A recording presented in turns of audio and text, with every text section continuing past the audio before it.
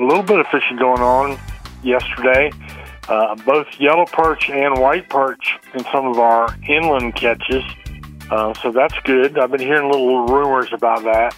Over the last 4 or 5 days, we've continued to have good bluefin tuna fishing offshore, and something new added to that mix. We also have some yellowfin tuna now in the bites. I saw where Ned on Sunday, I believe, had 9 yellowfin tunas on the Sea Breeze. So there's those mixed. Now you got 2 kinds of tuna to be caught, at least for now. Other than that, it's been a little bit quiet.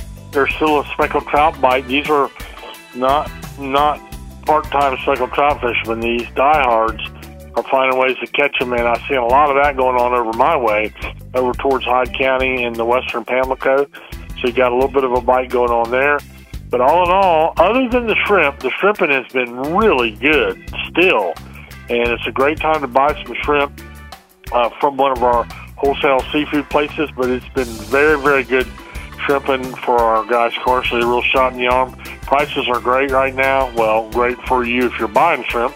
Not so great if you're selling them. But anyway, that's something that's worth noting.